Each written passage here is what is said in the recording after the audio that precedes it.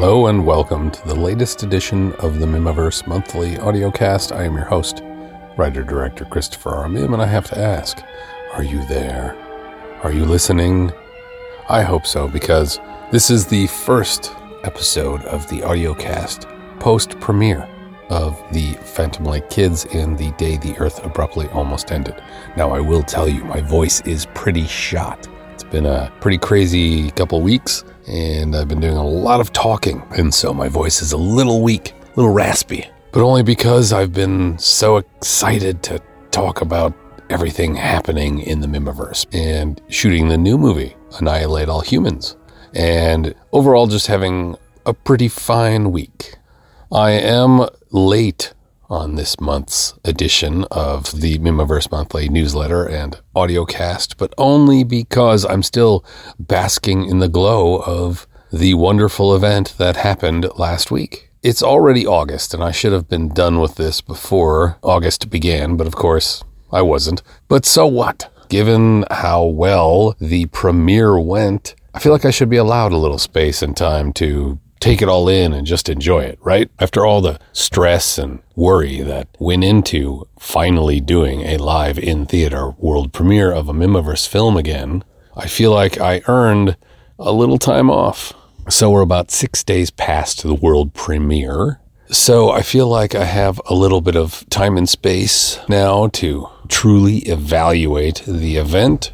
The only word I can really come up with to describe the night is wonderful. If you've listened to this audiocast, you know that I've been stressing very much about this event because we weren't able to do a live premiere in 2020 because of COVID. We weren't able to do one in 2021 because of COVID. And here we are, despite COVID, finally getting back to the Heights Theater and showing a movie to a crowd of excited people. I'd say attendance was almost exactly at half, which is what I wanted. Again, you know, I am very paranoid about COVID and I don't want people to get it. I don't want to get it. I don't want to be the reason people get it. I don't want to help it spread. The Heights has 239 seats and we sold 120 seats. I think we went over 120 a little bit because we were selling tickets at the door. And, you know, as it always happens, some people bought tickets and didn't show up, and some people bought tickets simply so we could have the event. And for those folks out there who did that, thank you very much. That was very nice of you to do, and we very much appreciate it. And of course, there were others that were local, bought tickets and just didn't get to go because they didn't show up or something came up. I always get a couple of messages and emails saying, I won't be able to get there, or I have an extra ticket and my date backed out, sell my other ticket. That happens. Either way, we reached half capacity, which I guess if I'm limiting it to half capacity and we hit half capacity, doesn't that mean we sold out? I'll take it. So it was a very successful night. Everyone who came in wore masks. I was a little paranoid about, are we going to have to deal with people who are like, I don't want to wear a mask. We didn't deal with anybody. In fact, there were people who showed up and was like, oh, we have to wear masks, so what do we do? And we were like, here's a mask. We provided them for people, and people wore them without complaint, which was amazing. And so I feel like, looking back on the event, that it was as safe as we could possibly make it, and everyone who attended was invested in making sure the event was safe and didn't turn into a super spreader. We're almost exactly a week out right now, and as far as I know, no one has tested positive for COVID, although people might have, but I don't honestly believe that if they did between last Wednesday and now, I don't think they picked it up at the premiere, so it was a success. An unbridled success. It really was. The crowd seemed definitely into it. Lots of laughs in all the right places and a couple laughs in places I wasn't expecting. But see, that's part of what I like about premieres and live screenings is to gauge audience interest and where do they laugh? What did they find funny that maybe I didn't think was funny? Or people laugh at things that I never intended to be funny, but they worked out funny and I just never saw it because I was too close to it.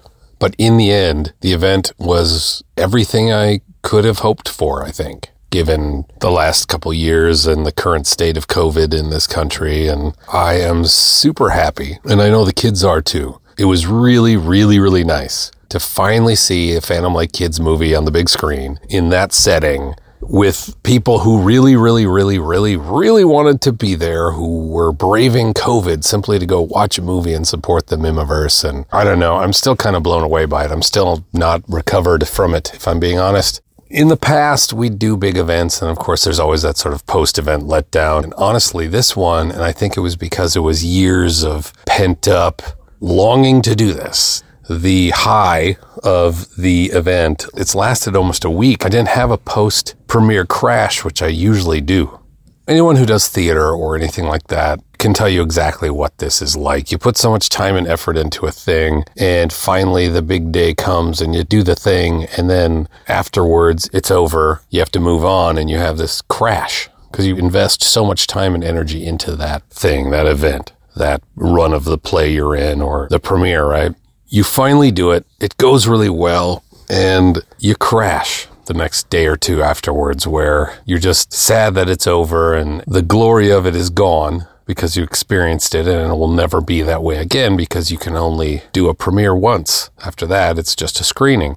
And so normally I would have that crash, and on this one I didn't, and I haven't. And I think it's because I have a different perspective now.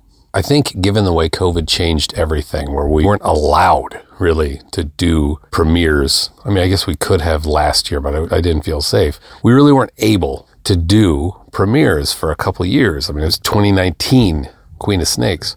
I got used to, after 14, 15 years, I got used to taking it for granted that I could. And I think this is a lesson for everybody in life right now, that maybe we all should try harder to learn, given what we've all been through the last few years. You take it for granted.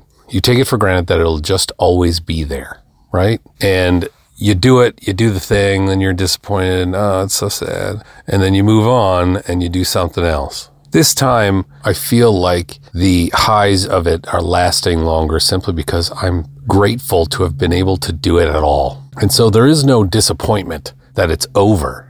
It's a satisfaction with having done it.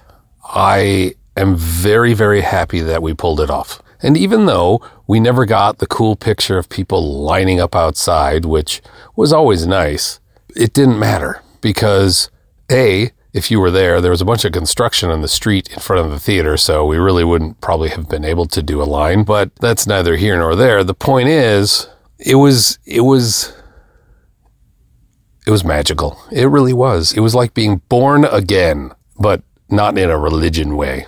It was like a reboot of everything, but better. It was like a becoming a butterfly. Just the last couple of years we've been in our chrysalis. Before that, we were just a furry caterpillar, and now we're a goddamn butterfly.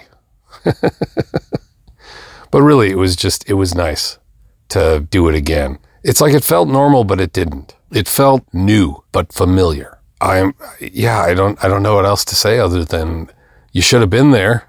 If you could have been and just didn't, you should have been there. And it would have been great if you were, but again, in the age of COVID, I understand. It's okay. I don't hold it against anyone. If you can't make it, you can't make it.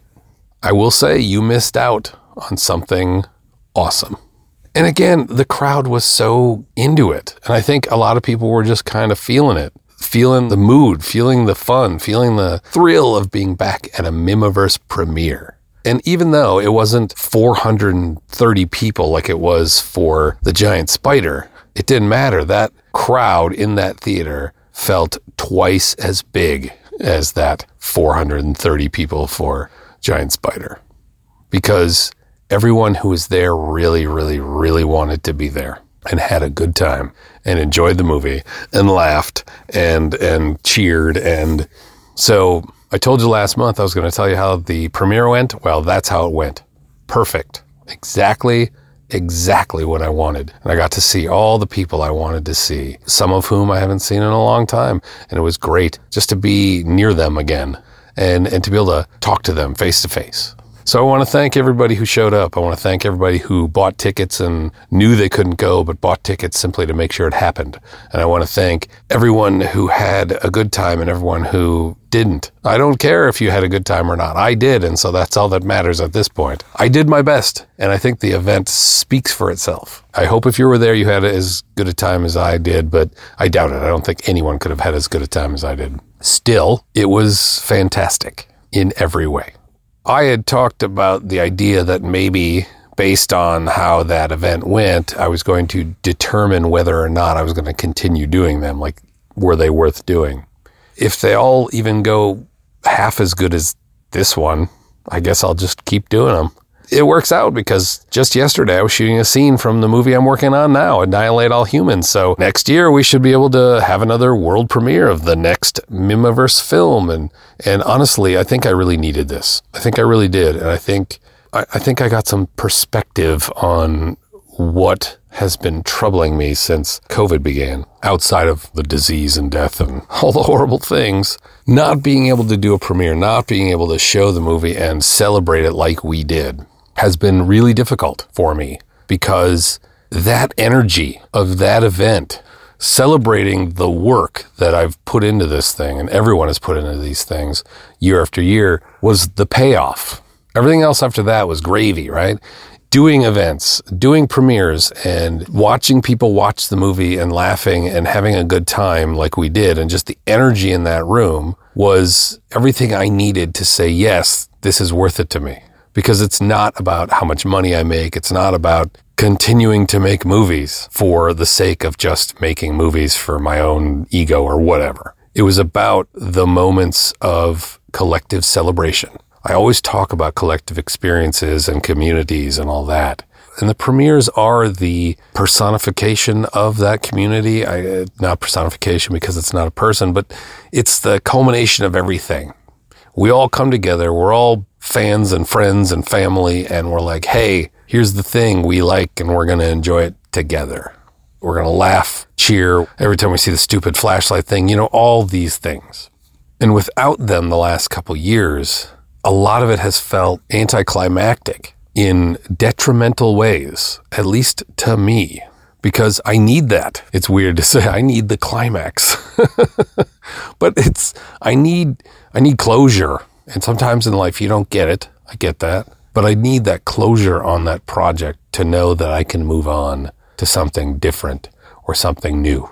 Because without it, you're sort of left hanging. And that's the worst feeling, is being left hanging. You need to finish it. And that's the big finish, or those premieres. And without the big finish, it's all lead up and no payoff. And that's what's been very, very difficult for me the last couple of years. Plus, obviously, all the stuff going on with the change of, what is normal and what's not, and what you can and cannot do, and how you do things. And obviously, we have moved into a new normal, but it's really nice to know that we get a little bit of new normal that feels like the old normal. And so I'm really happy that we ended up doing the event, and I'm really happy that people encouraged me to do it and made it possible for us to do it. It was absolutely worth it, and I'm so happy that we did it. And so The Phantom Like Kids and the Day the Earth Abruptly Almost Ended is out now. You can purchase it on DVD or Blu-ray. You can now watch it on Vimeo, so you can watch it online. And I'm going to be trying to set up some other screenings of it here and there as we go. But right now, I don't have much set in stone as far as that. But as soon as I know more, I'll let you know. But I think you should absolutely see it if you like my movies. And if you've seen all the other ones, why would you not see the new one? Order a copy. And I should say there's a really sweet deal right now in the August 2022 Mihmiverse monthly newsletter, where you can get the entire Phantom Like Kids saga for a discounted rate where you save some money. You either get 4 DVDs of the 3 Phantom Like Kids movies plus the holiday special, or 4 Blu-rays, which is the 3 Phantom Like Kids movies plus the holiday special. But here's the thing about those Blu-rays. The Blu-ray of the Phantom Like Kids and the Day the Earth Abruptly Almost Ended also includes Terror from Beneath the Earth, which is the first movie Danny Johnson appeared in and ties in to the new movie. I'll just say that. But also with the holiday special Blu-ray, you get a copy of Danny Johnson Saves the World on it as well. So you get the entire Phantom Light Kids saga on those 4 Blu-rays. It's a hell of a deal, but you can only get it right now by going to that August 2022 newsletter. So you should do that if you don't own them all or if you have any interest in owning them all. If you do that, you might end up with some extra signatures if you want them signed. And by extra signatures, I mean the Phantom Light Kids live with me, so maybe you'll get them signed by everybody. I don't know. It's possible. Here's another thing I've been sitting on for like a year. When we started shooting the new Phantom Light Kids movie, the one that just came out, I took these cool retro photos of the cast that look kind of old school, sepia toned, like old film kind of things. And I had posted them on Instagram as I took them, but I also had them printed out on really nice 4x6 postcards, and the cast signed them all. Been sitting on those forever. Now, if you got the Mihmiverse 2021 mystery box, you got a set of them. But I finally am selling them to the general public. And those are available in the August 2022 Mihmiverse monthly newsletter. They're very high quality and they're limited edition. So once we run out, they're gone forever. But they're really cool and they're really nice. And like I said, they're each hand signed. It wasn't like a stamp. The kids all got together and they went through all of them and signed them, and they're available now. But I was sitting on them, holding on to them until the premiere of this damn movie, and finally we had it. Other than that, I'm just excited that the new movie is out, and I'm looking forward to maybe seeing a few reviews. I'm really looking forward to hearing what people think when they do a marathon of the Phantom Light Kids movies. And I'll tell you right now, here's how you watch them. If you're going to do the full saga, you start with Terror from Beneath the Earth, then you do Danny Johnson Saves the World, then Beast Walks Among Us, then Unseen Invasion, then the holiday special, then the Phantom Light Kids and the Day the Earth Abruptly Almost Ended. It'd take you about 7 or 8 hours. So if there's a really hot day and you're just stuck inside in the air conditioning because it's, dangerously hot outside, which, welcome to the 21st century, do it. Do a marathon. Make popcorn. Enjoy. Order food in, whatever.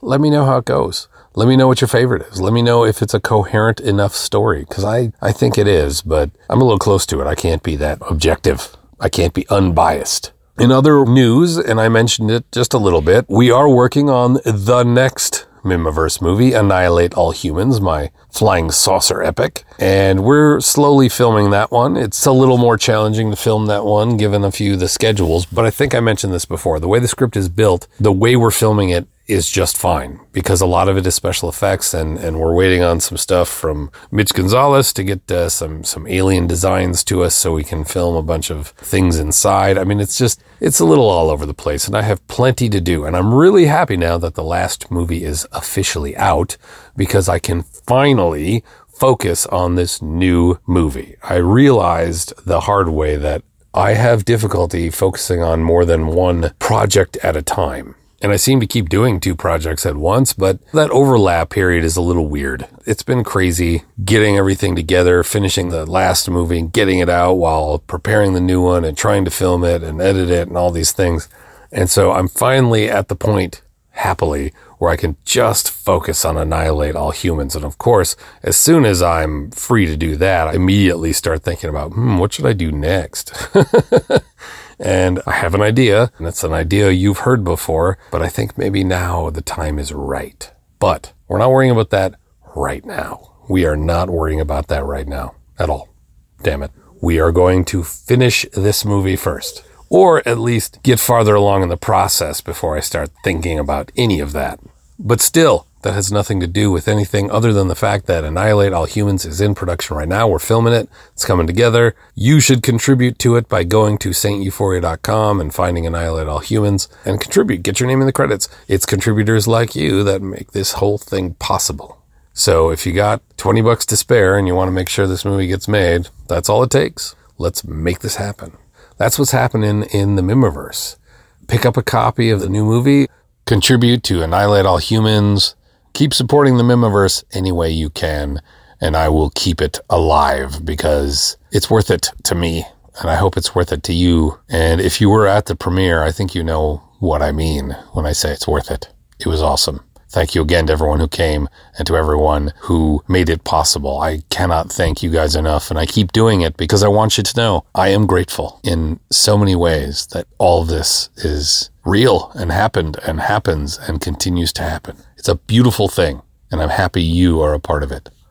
I think that's the perfect segue to get into this month's An Oral History of the Mihmiverse.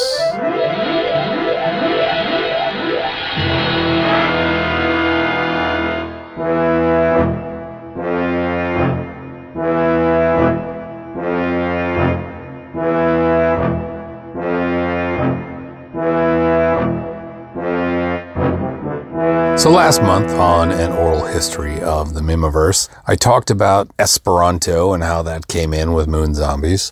And sort of funny little side notes before I get into what we'll talk about this month.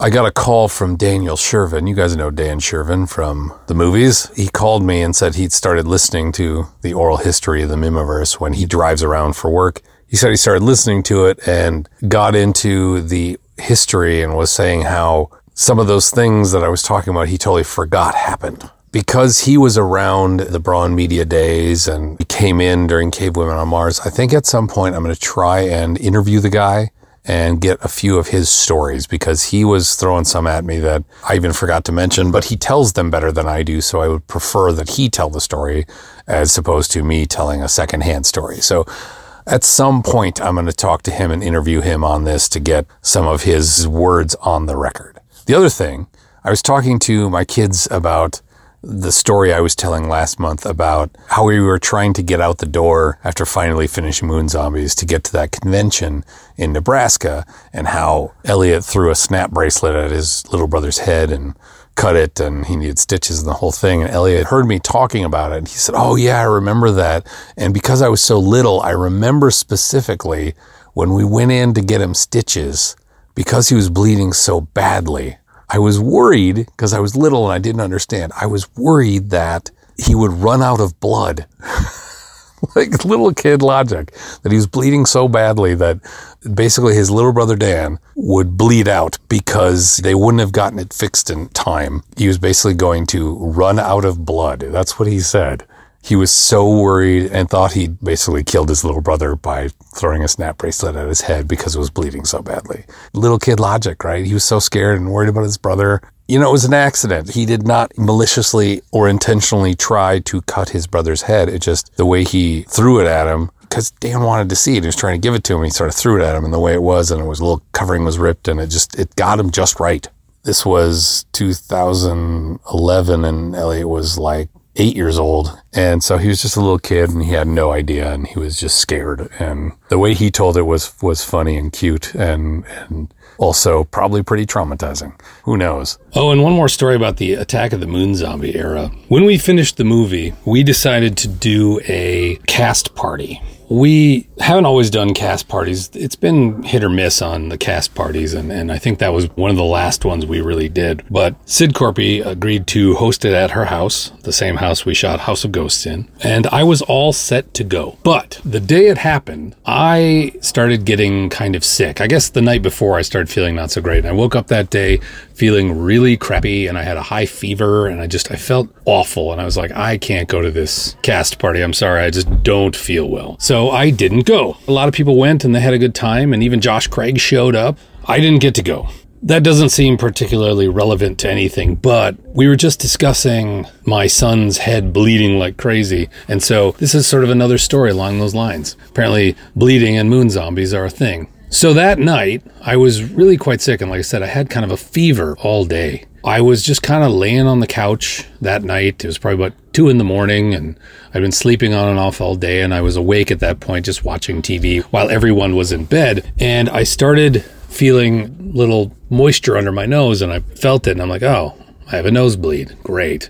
So I got up, and when I stood up, suddenly my nose started gushing blood. And I don't mean just like a normal heavy nosebleed. I mean like it literally starts pouring out of one of my nostrils. And I'm like, what the hell is happening to me? So I kind of stumble into the bathroom. I look in the mirror and blood is streaming out of both nostrils. And I was like, oh, this is a really bad nosebleed. So I grabbed some toilet paper and I put it on my nose and I squeezed the nostrils together and tipped my head back. And my mouth was kind of closed. And as I'm doing this, I'm like, and suddenly my mouth fills up with blood. I'm right in front of the mirror and I look in the mirror and I open my mouth and blood comes gushing out of my mouth. And I was like, what is happening to me? I am dying. And it's just streaming out of my face. I started to panic a little bit and I'm like, I think I should probably wake up my wife because I need to go to the emergency room. Now, if you've listened to my podcast at all, you know I'm not one for medical stuff. So if I want to go to the emergency room, it's an emergency piled on top of an emergency. It's a big deal. And I'm thinking my whole face is bleeding. I think I'm having an aneurysm or something and I'm dying. And just as I think I should probably get my wife and go in, it stops. I was kind of shook because it looked like a damn horror movie. There's blood everywhere. It's all down my nose and mouth and chin and all over my clothes. And I was like, what in the hell just happened? I was cleaning up and I'm like, okay, I guess I'm going to live. And I'm cleaning up the toilet and the sink and everything. And I'm feeling something in my nose or something. And I'm like, what the hell? And so I cleaned out my nose and a bunch of dark gunk came out. And I'm like, you know what? I thought I had the flu. I had a sinus infection, a really, really nasty one that basically burst. Pretty much after that, after I cleaned everything up and finished bleeding uncontrollably, I went back and I laid on the couch, and the next day I was fine. The fever was gone and I felt great. To this day, I still have no idea exactly what that was, but it was disgusting and probably the most disturbing thing that's happened to me randomly in the middle of the night. So I don't know what that was, but I survived. And because of it, I missed the Attack of the Moon Zombies cast party. Anyway, so I just want to share that. And again, like I said, I'm going to talk to Dan Sullivan at some point and interview him for this section so that we get a few stories from back then. And I think I'm going to try and do that a little bit. I want to talk to people about their memories specifically, just to add to the context and perspectives on the history of these movies. This month, we pick up where we left off, which was right at the release of Moon Zombies. And there wasn't anything overly exciting to report about the premiere of Moon Zombies. We had a premiere. It went really well. Immediately, I had decided that the next movie was going to be House of Ghosts. That said, I had realized that after making 6 movies in standard definition with my old Panasonic DVX 100, I needed to upgrade to HD. So I researched what would be the logical upgrade from that camera to the HD version of my Panasonic camera, and I settled on the HMC 150. Which, if you're an indie film nerd, it's a decent camera and it looks pretty good. And in fact, I have shot every movie since House of Ghosts on it. So the reason my movies look the way they do is because of that camera. So I decided to buy that camera and keep going forward and upgrade to HD, which was kind of a big deal at the time, especially since I had no real intentions of releasing Blu-rays at that time. But everything was going HD and I wanted to stay up with the times. I have since fallen behind the times because I haven't upgraded, but mostly because I'm still just doing Blu-rays, which is HD. And honestly, they look good enough on today's 4K TVs that I really just don't have the money to spend on getting a new camera. And so I'm still using it and I'm trying to get all my money's worth. So that summer, before we started shooting House of Ghosts, I went out and bought a brand new HMC 150 HD camera, which I really like. And again, it's basically just the HD upgrade from the same camera I was using before. Now, I decided to make House of Ghosts partially because I talked about the time I dragged Dan Sullivan with me to Sid Corpy's house because I didn't know these people and they're like, come to my house. And of course it all turned out okay. Part of the reason why Sid and Anthony were showing us around the house is because they're like, you can shoot movies here. You should shoot here. We would love to have this house in a movie. And Sid and Anthony, to a lesser extent, had gotten involved in the movies. You know, Sid appeared as Administrator Ripley in Moon Zombies and did a fantastic job. And so when they said you can shoot at my house, I was like, okay, I'm going to shoot at your house if you're serious. Like, we're serious. You should shoot a movie here. Now, a lot of times I will write scripts based on places I know I have access to. Part of the reason why so much of the first 5-6 movies take place outside in the woods is because I knew I had access to that area. Why Moon Zombies takes place all on sets is because I knew I had somewhere I could build them. Knowing now that I had access to this cool, old, big house, I was like, now's my chance to make a William Castle type movie. And I think at the time I was just watching a bunch of William Castle movies. I was like, this is it. This is my chance to do a haunted house, spooky William Castle-esque kind of film because I have access to this house. And they were like, yes, please come shoot here. And so I started writing House of Ghosts and knew that I was going to give roles to Anthony and Sid and the people at the time I really, really liked working with. I say at the time, I don't like working with them now, but no, I mean, just at that time, they were sort of the core group, right? You had Mike Cook, who's still part of the core group. I guess a lot of these people still are, my wife, Stephanie, you have Jim Norgard, Catherine Hansen, who I need to get back in a movie, Sid and Anthony and Justin Overlander, and this new guy, Mark Scanlon, who pulled a Jim Norgard, shall we say, and approached me at the Moon Zombies premiere and said, hey, I want to be in one of your movies. Here's my resume. That's what Jim did at the Destination Outer Space one, and he's been involved ever since.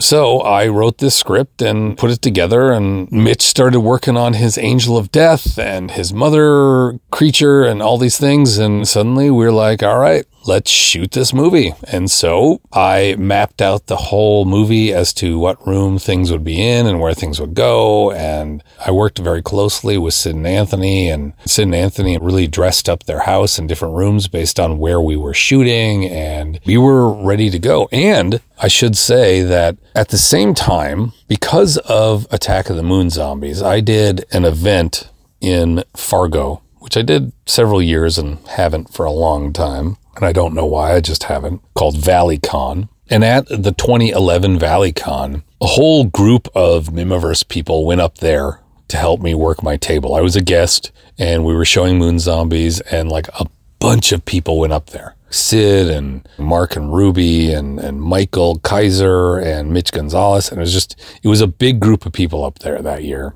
This is the thing. This is the beginning of what I called the blockbuster era, right? Where everything was kind of bigger than life and crazy, and people were always around, and I felt like Elvis, right?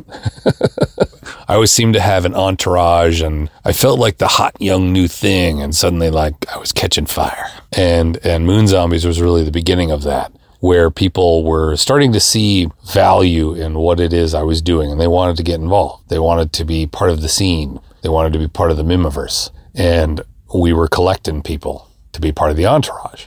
And that's what it felt like. We had this group of people that were sort of always there front and center. It was awesome. Like I said, Mark and Ruby were really helping out with all the sets and stuff when it came to Moon Zombies, and they were in the movie, and Mitch and Sid and Anthony, and there was this group of people that were sort of always around and somewhat associated with the Mihmiverse. I didn't mind. I liked having people around. I liked having people excited about what we were doing. If there's one thing that has dissipated over the years, it's that excitement level others seem to feel. At least as far as their involvement is concerned. And I think a lot of that just has to do with time.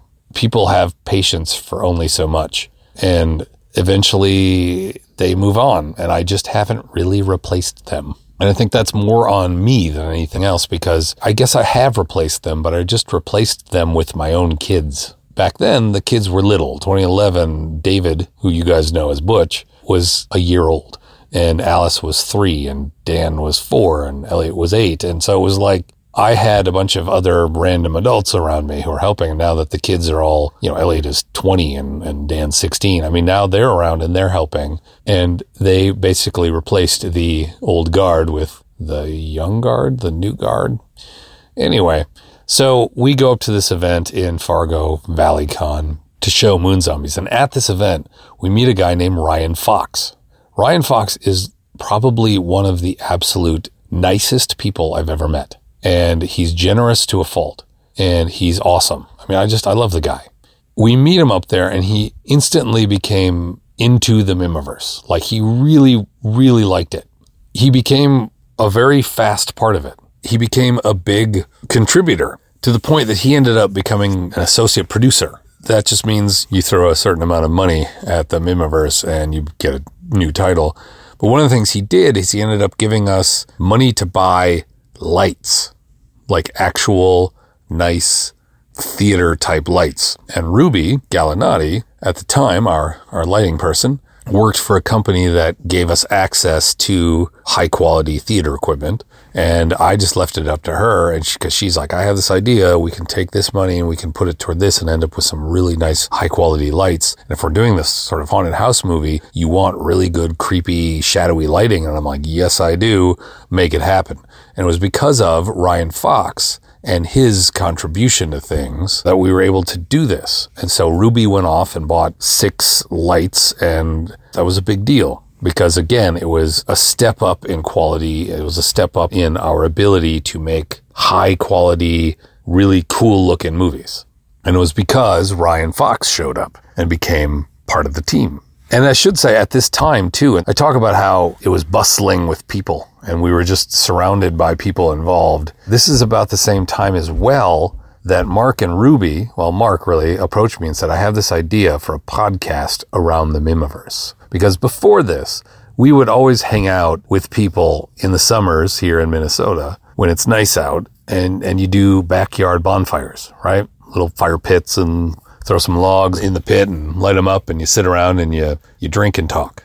Now, I don't actually drink, but that's what people generally do. I don't drink. I have been sober for 29 years. Still, other people do it, and I don't judge. But, you just sit around and you socialize around the backyard bonfire because the nights here are gorgeous in the summer and comfortable, as long as the mosquitoes aren't too bad, which they usually are. Anyway, that was something we always did, especially with Mark and Ruby. And Mark approaches me and says, hey, I have this idea. What do you think about doing a Mihmiverse-themed podcast where we invite people to hang out around a bonfire and talk about the movies? And I was like, I'm in, let's do it. He's like, all right. And he went off and he spent $666 on podcast recording equipment. And I remember that because he thought it was cool.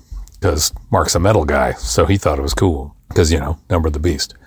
We started recording the Mihmiverse Bonfire podcast right around the release of Attack of the Moon Zombies. And our first guest was Sid Corpy. So things were really exciting. Like I said, I felt like Elvis being surrounded by all these cool people who just wanted to be part of things. And I admittedly enjoyed being surrounded by people who wanted to be part of something I was doing.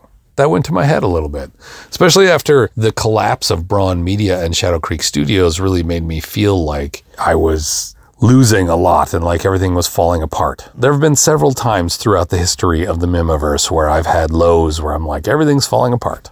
After Cave Women on Mars, everything felt like it was falling apart. And then I did Terror from Beneath the Earth and suddenly, wait, I have fans? And now here we're leading into House of Ghosts, which is really when the Mihmiverse started to feel big. It just felt like it didn't matter what we did, we were going to do it right. And everyone was along for the ride, right? It felt like we were rock stars everywhere we went and whatever we did. And we were selling out premieres and it just seemed like everybody wanted a piece of it. Everyone wanted to be involved because I saw this thing and I'm like, this is cool. I need to be part of this thing. And it went to my head. I'll admit it. I loved every second of that. My head was too big to fit through a door. I mean, my ego was out of control.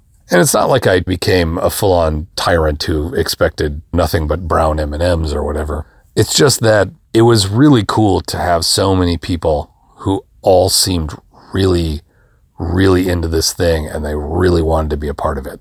Of course, there's an ugly undercurrent to some of this too, that when you have these kinds of things, everyone has ambitions. Everyone has their ideas of how they think things should go. But that wasn't apparent yet, at least not to me. Now, I will say this. It was always apparent to my wife. Woman's got some intuition. She knows what's up. She knows how to read things. She knows how to read people. She was very on guard about all the things happening, and she could see me getting a little lost in the glitz and glamour of it all.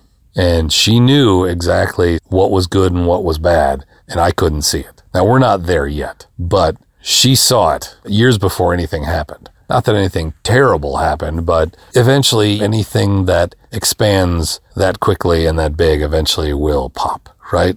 Any bubble, because that's what it was. It was a bubble. Any bubble that expands, as soon as it gets too big, it deflates. But we're not there yet.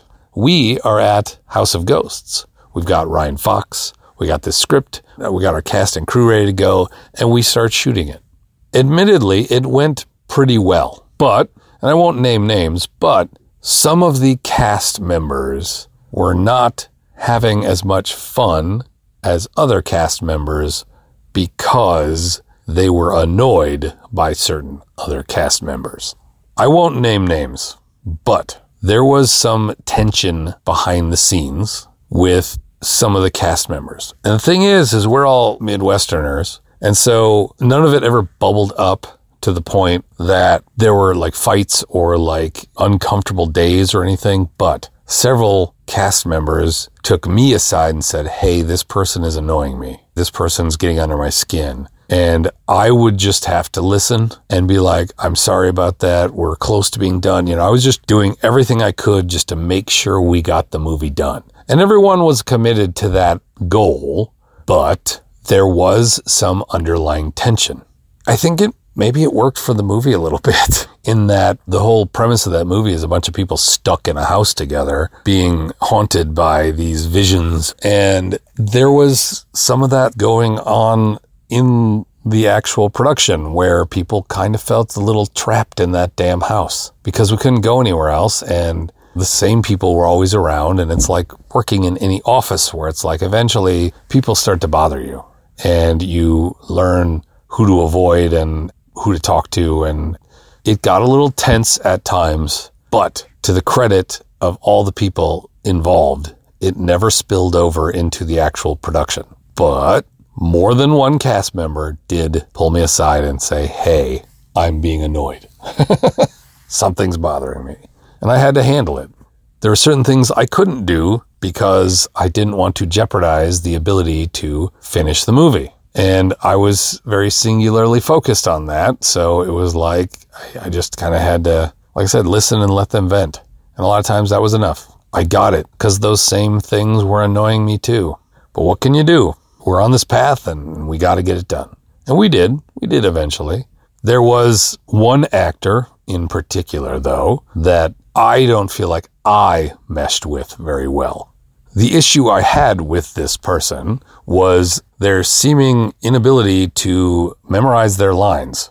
Now, I had talked to other filmmakers around town about this actor and their inability to memorize lines, and apparently it was something that they're kind of known for. We were constantly struggling with this person being prepared, having their lines down and ready to go, to the point that there was a day that was a nice big long shoot, and because they didn't have their lines done or ready to go or memorized, I don't know why, they just didn't, we had to shoot around this person and come back another day just to give this person an extra day to hopefully memorize their lines and shoot their close-ups and all their stuff a different day. So we added an entirely new shoot day simply because this person didn't memorize their lines, which is the end of my wanting to work with this person. And that's the thing, is like, sometimes you can work around it. Often you can work around it. You can put scripts off screen. You can have people feed the lines to you or whatever. This person refused to do any of those things.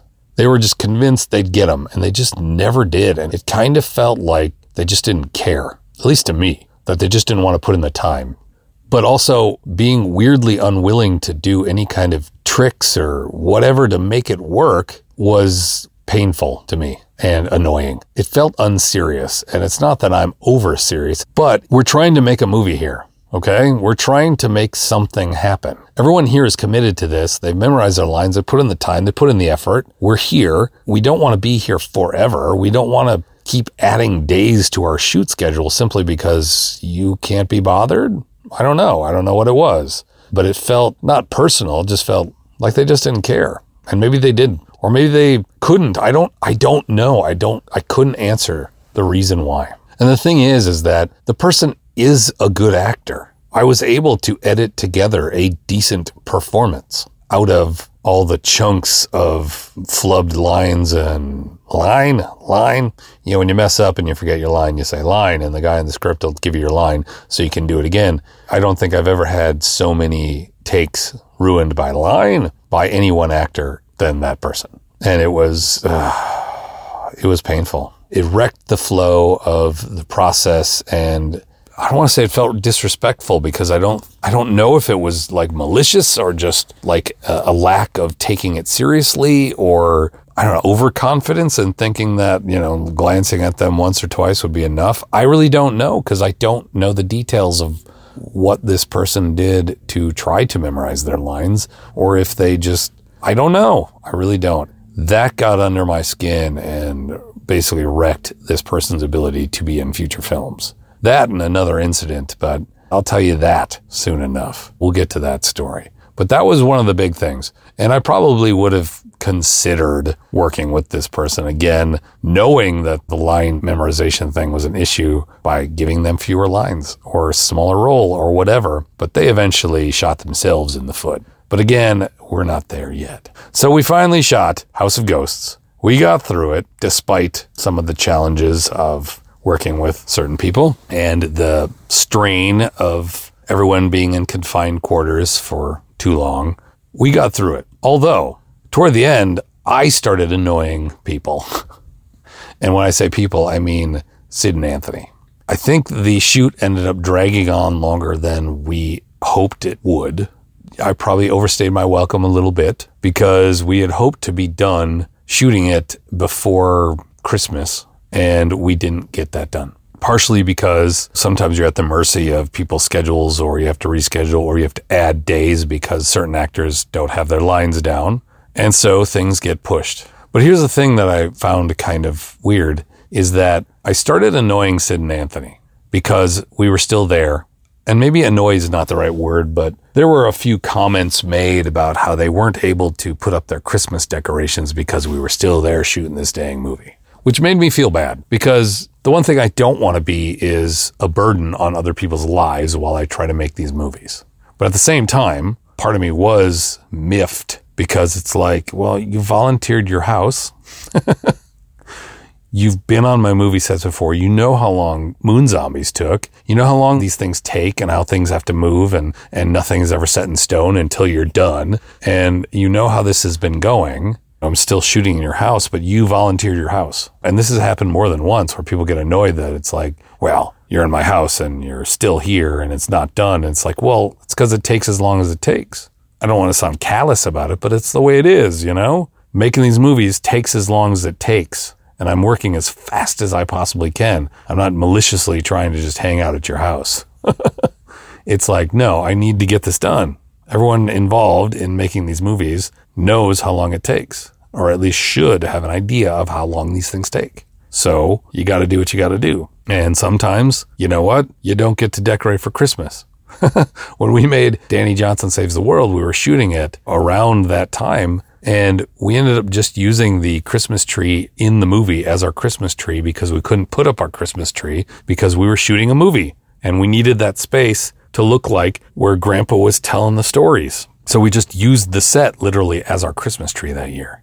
You just make it work, right? You make adjustments. And as much as it sucks sometimes to have to change things up, it's just how it works. So I guess I'm saying if you are a person who has a cool space and you ever want a filmmaker to use it to make a movie, realize you're in for the long haul. And sometimes you may have to make some sacrifices to allow the filmmaker to finish their work. It's not personal. It just takes that long. And you just have to let it happen. And sometimes you may not be able to put up your Christmas decorations. That's how it goes. And I don't know in retrospect if part of what I was feeling some sort of anger about being there so long and people making comments about how they didn't get to put up their Christmas decorations because I was there. I get it. That sucks that you don't get to do this thing. And maybe because at the time we were getting toward the end of that shoot and we were getting annoyed with each other. It happens. You run out of steam for it. I mean, I know even making the movies with the kids toward the end, they're kind of done. You get to a point where you're like, are we still doing this thing? My daughter Alice, you guys know as Evelyn, she never gets sick of it. Caleb never gets sick of it. But the other kids, they get a little sick of it toward the end. We're like, are we still doing this? Alice is kind of a machine. She's like, nope, we're still doing this till it's done. That's why I think if anyone's going to take over the Mihmiverse, it's going to be her. Or maybe David, I don't know. She'll be involved in some way. Anyway, so I was annoying people by being in their house, and I was getting annoyed that I was annoying people. And again, I don't know if annoy is the right word, but I'm just using it as a way to describe how it felt from my perspective. Like I said, I was getting annoyed that they were annoyed because it's like, this is how long it takes to make a movie. You know this. Why is this a problem? I also didn't want to get all huffy and puffy about it because it's their house and I am imposing on them. But the flip side is you volunteered your house and you know how long this takes. So what's the problem? I mean, we're almost done. We just got to get done. And if they would have said, can we take a break over the Christmas season so I can decorate and then afterwards we'll come back to it? I would have said yes. I would have been fine with that because it was holiday time and people are busy and I'm okay if we need to change things up and move things around. I'm okay with that. But we were so close to done. I think they didn't want to do that because we're almost done. Anyway, who cares, right? In the end, I think the movie worked out. It really did work out. I've seen it many, many times and we've done a lot of live screenings of it and it definitely works. And the live show we did along with it, and I'll talk more about that next month. But the whole live element we added to it to make it more William Castle-y works, and we've refined it over the years to make it even better. So we shot the movie and it worked out. And toward the end, I was annoying Sid and Anthony by constantly being in their house and everyone else was annoying everyone else. And certain people in the cast were bugging me. And it was a little tense toward the end, but we finished it and it felt good. That's where I'm going to stop. But before I do stop, I have a few cool little stories about this time. First, while we were making House of Ghosts, one of the local papers, the St. Paul Pioneer Press, caught wind of our production and wanted to send a reporter down just to do a little story about the movies and the movie we're making and the Mihmiverse. And again, this really did add to that air of being rock stars. Oh my God, the paper wants to do a story about us. So they sent a reporter down on the night we were shooting the scene where they discover Steph's dead body. And Jim says the now ubiquitous line, his catchphrase, "Dear God, no." Reporter came down and talked to people and asked questions and took pictures and all this stuff. And here's where it gets cool. When the story ran, it was front page news. We made the front page of the local paper, which was something. I mean, to us, that was like, holy crap, we made the front page, which is a big deal, right? We were front page news. Again, adding to that feeling of, holy crap, we are rock stars.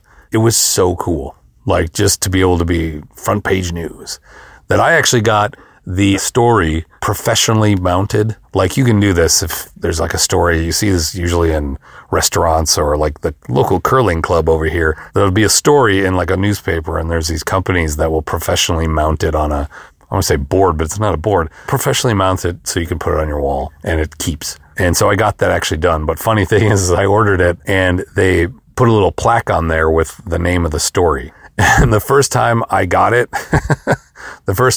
back from them, the name of the story was just House of Ghosts. When I got it back from them, the plaque said House of Ghost, singular. To the credit of the company I used, which I can't remember what it was, which I don't even know if they're still around, they replaced it for free. And I ended up giving the spare one to Sid, who then eventually gave it to someone else. The other thing was I wrote this script where these people are trapped in a house due to a blizzard. Right? Something I figured we would get some sort of example of in Minnesota in winter so that I could get a shot of the house with snow falling and everything. And that year, inexplicably, we had what's called a snow drought. It never snowed more than an inch or two. There were like 3 days the entire winter where it snowed. We never had a blizzard. We never had a heavy snowfall. And so most of the year there was no snow on the ground and it was never falling. The one time I wrote into a script, I need snow. I need a blizzard.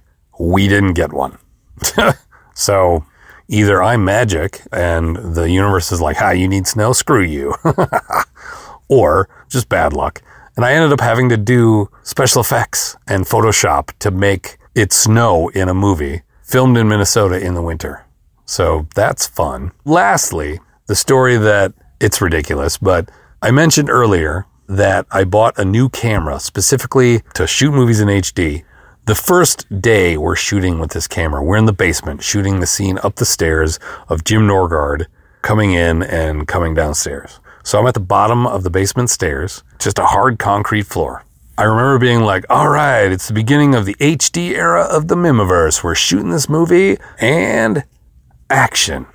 And so we do the first take. And after I yell cut, someone gets caught on like the microphone cord and pulls the camera onto the ground. It literally falls over. First take, my new camera slams hard from about 6 feet onto a concrete floor.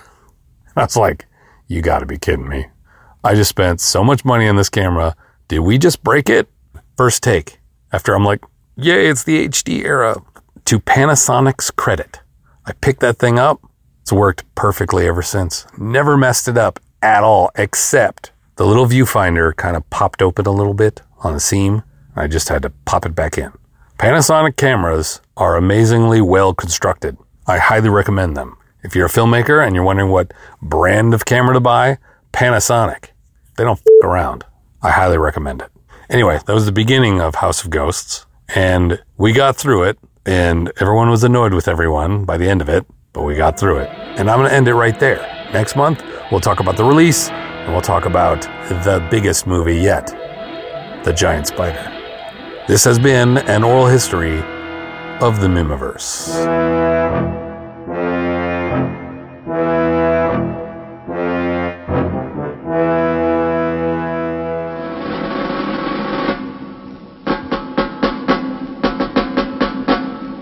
Stephen D. Sullivan and St. Euphoria present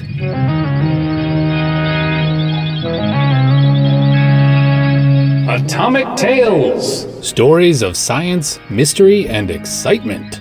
This episode features the latest installment in our fantastic original series, Strange Invaders. Tonight, Dr. Shannon Z. Tarragon leads a team of intrepid agents into the swamp of New Jersey in search of a monster in Jersey Devil. Join us now as we present another in our continuing series of Atomic Tales.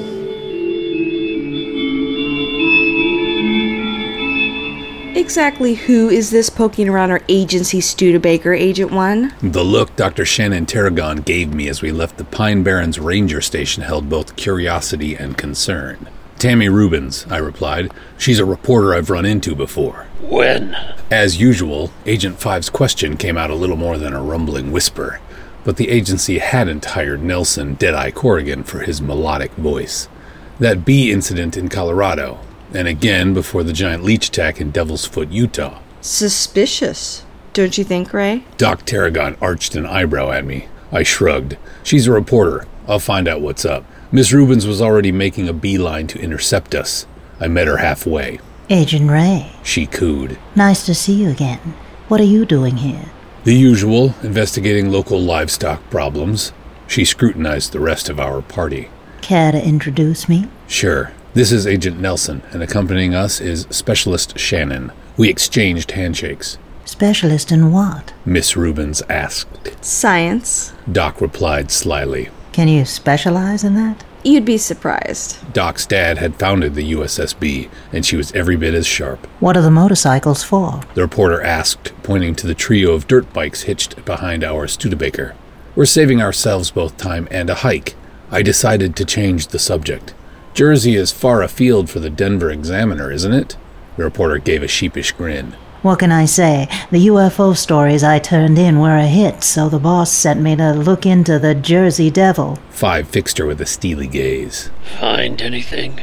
Nope. So, back on the road for another snipe hunt, unless you've got some inside info you'd like to share. I shook my head. Sorry, we just got here. She stepped in close and took my hand. You'll tell me if you turn up a monster, won't you, Ray? Her body felt warm and enticing. I fought down a blush. You bet. And who do you work for again? The U.S. Science Bureau. Doc put in. She stepped between the reporter and me as I edged back. You can contact our office in Washington if you need more information. Tammy Rubens' brown eyes sparkled. I will. See you around, Agent Ray.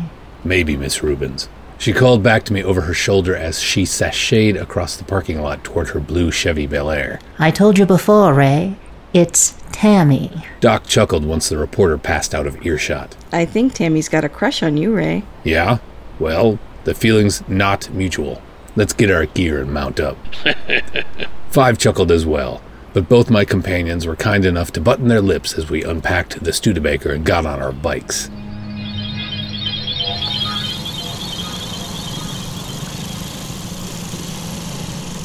"15 minutes later, we were cruising through Pine Barrens, a vast wooded wilderness in southeastern New Jersey. The swath of pine trees and sandy soil reminded me of desolate parts of Cape Cod. It was hard to believe we were just a couple of hours from New York City, and only half that to Philly. I had no idea where we were going, and I don't think Five did either, but Doc Tarragon had it all mapped out in her head. I lied to Tammy, of course. We'd come here to check local UFO sightings and reports of the Barrens' mythical monster, the Jersey Devil. Doc was hoping that it'd be similar to the giant insects we often battled rather than the mutant gecko 13 and I recently turned up in Vegas. These geckos are like that mutant ape you turned up in Colorado, She'd said. You mean the Yeti? If you prefer, yes. Whatever mutated them vanishes from their systems when they die. I wish the Nevada Guard hadn't killed them. I need a live specimen we can contain. Abe won't let me experiment on his wife Donna, and no one has ever seen a juvenile ant. This alleged monster could be our best chance. Dad and I don't think it's a coincidence that these creatures are turning up where UFOs are spotted. So let's get out there and bag that monster. To that end, Shannon had brought a special gizmo. It looked like a shotgun, but actually fired a barbed net. Five and I packed normal weapons, our .45s, shotguns, plus a rifle for Deadeye. Let Doc catch the Jersey Devil, if she could. Our sniper and I were there to protect her. As twilight approached, Doc put up her hand and signaled a stop.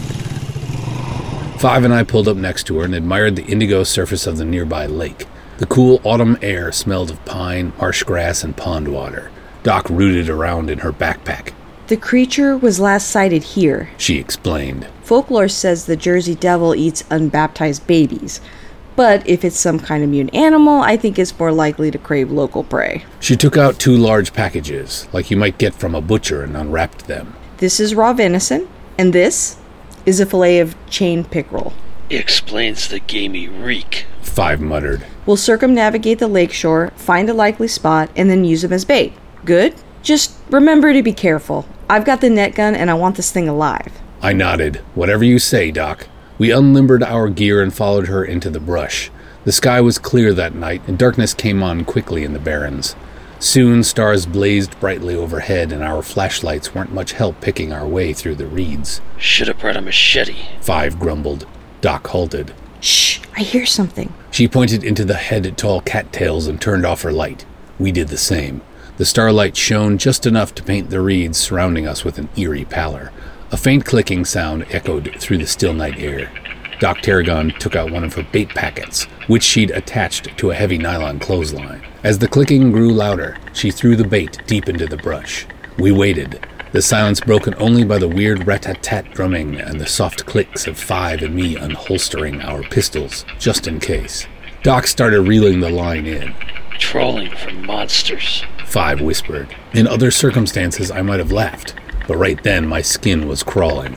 Suddenly, the line jerked, yanking the Doc off her feet. She sprawled into the marsh with a grunt and a soft splash. Cursing, she climbed to her feet and kept reeling in the line. It came back quickly, empty. Drat. The clicking grew louder. It sounded more like cackling now.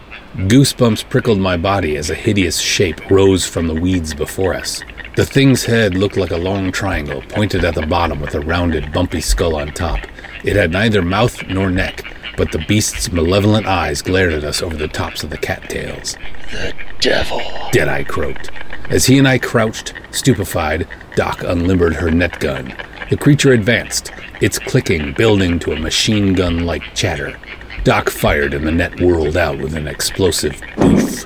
The Jersey Devil uttered a piercing shriek and lurched aside. The net missed it and tangled in the reeds. The monster sprouted enormous wings more than 2 yards wide. Don't let it get away! Doc cried as she reloaded her gizmo. With a sudden rush and a powerful flap of its wings, the beast soared overhead. All of us fell to the ground, buffeted by its escape. Only a strong, boggy scent lingered. Almost before I could think, Five had his rifle out. He fired once. With a wail like a dying woman, the monster splashed down at the edge of the lake, 20 yards ahead.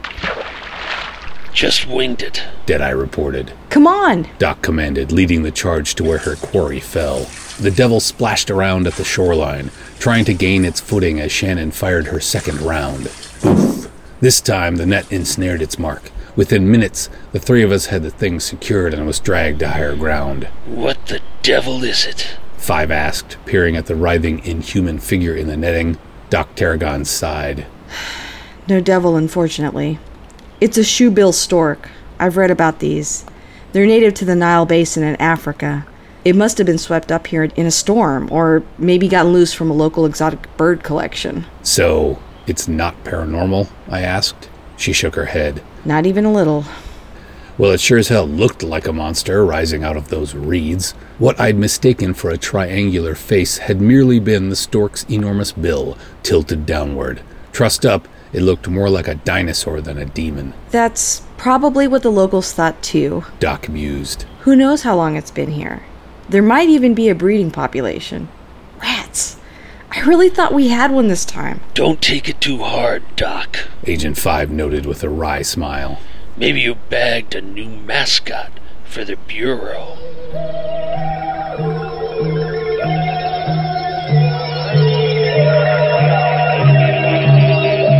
This has been an original story of Strange Invaders, part of our ongoing series of Atomic Tales, brought to you by St. Euphoria Productions. Tonight's episode, Jersey Devil, was written by Stephen D. Sullivan. It was produced, edited, and read by Christopher R. Mihm, who also plays Agent 1, and featured Lisa Sancello as Dr. Shannon Z. Doc Tarragon, Danielle Gelliter, a.k.a. horror host Penny Dreadful, as reporter Tammy Rubens, and Steve Sullivan as Agent 5, Nelson Deadeye Corrigan. We're excited to announce that Atomic Tales is now available online and streaming via The Fantasy Network at thefantasynetwork.com. Be sure to tune in next month for more Atomic Tales.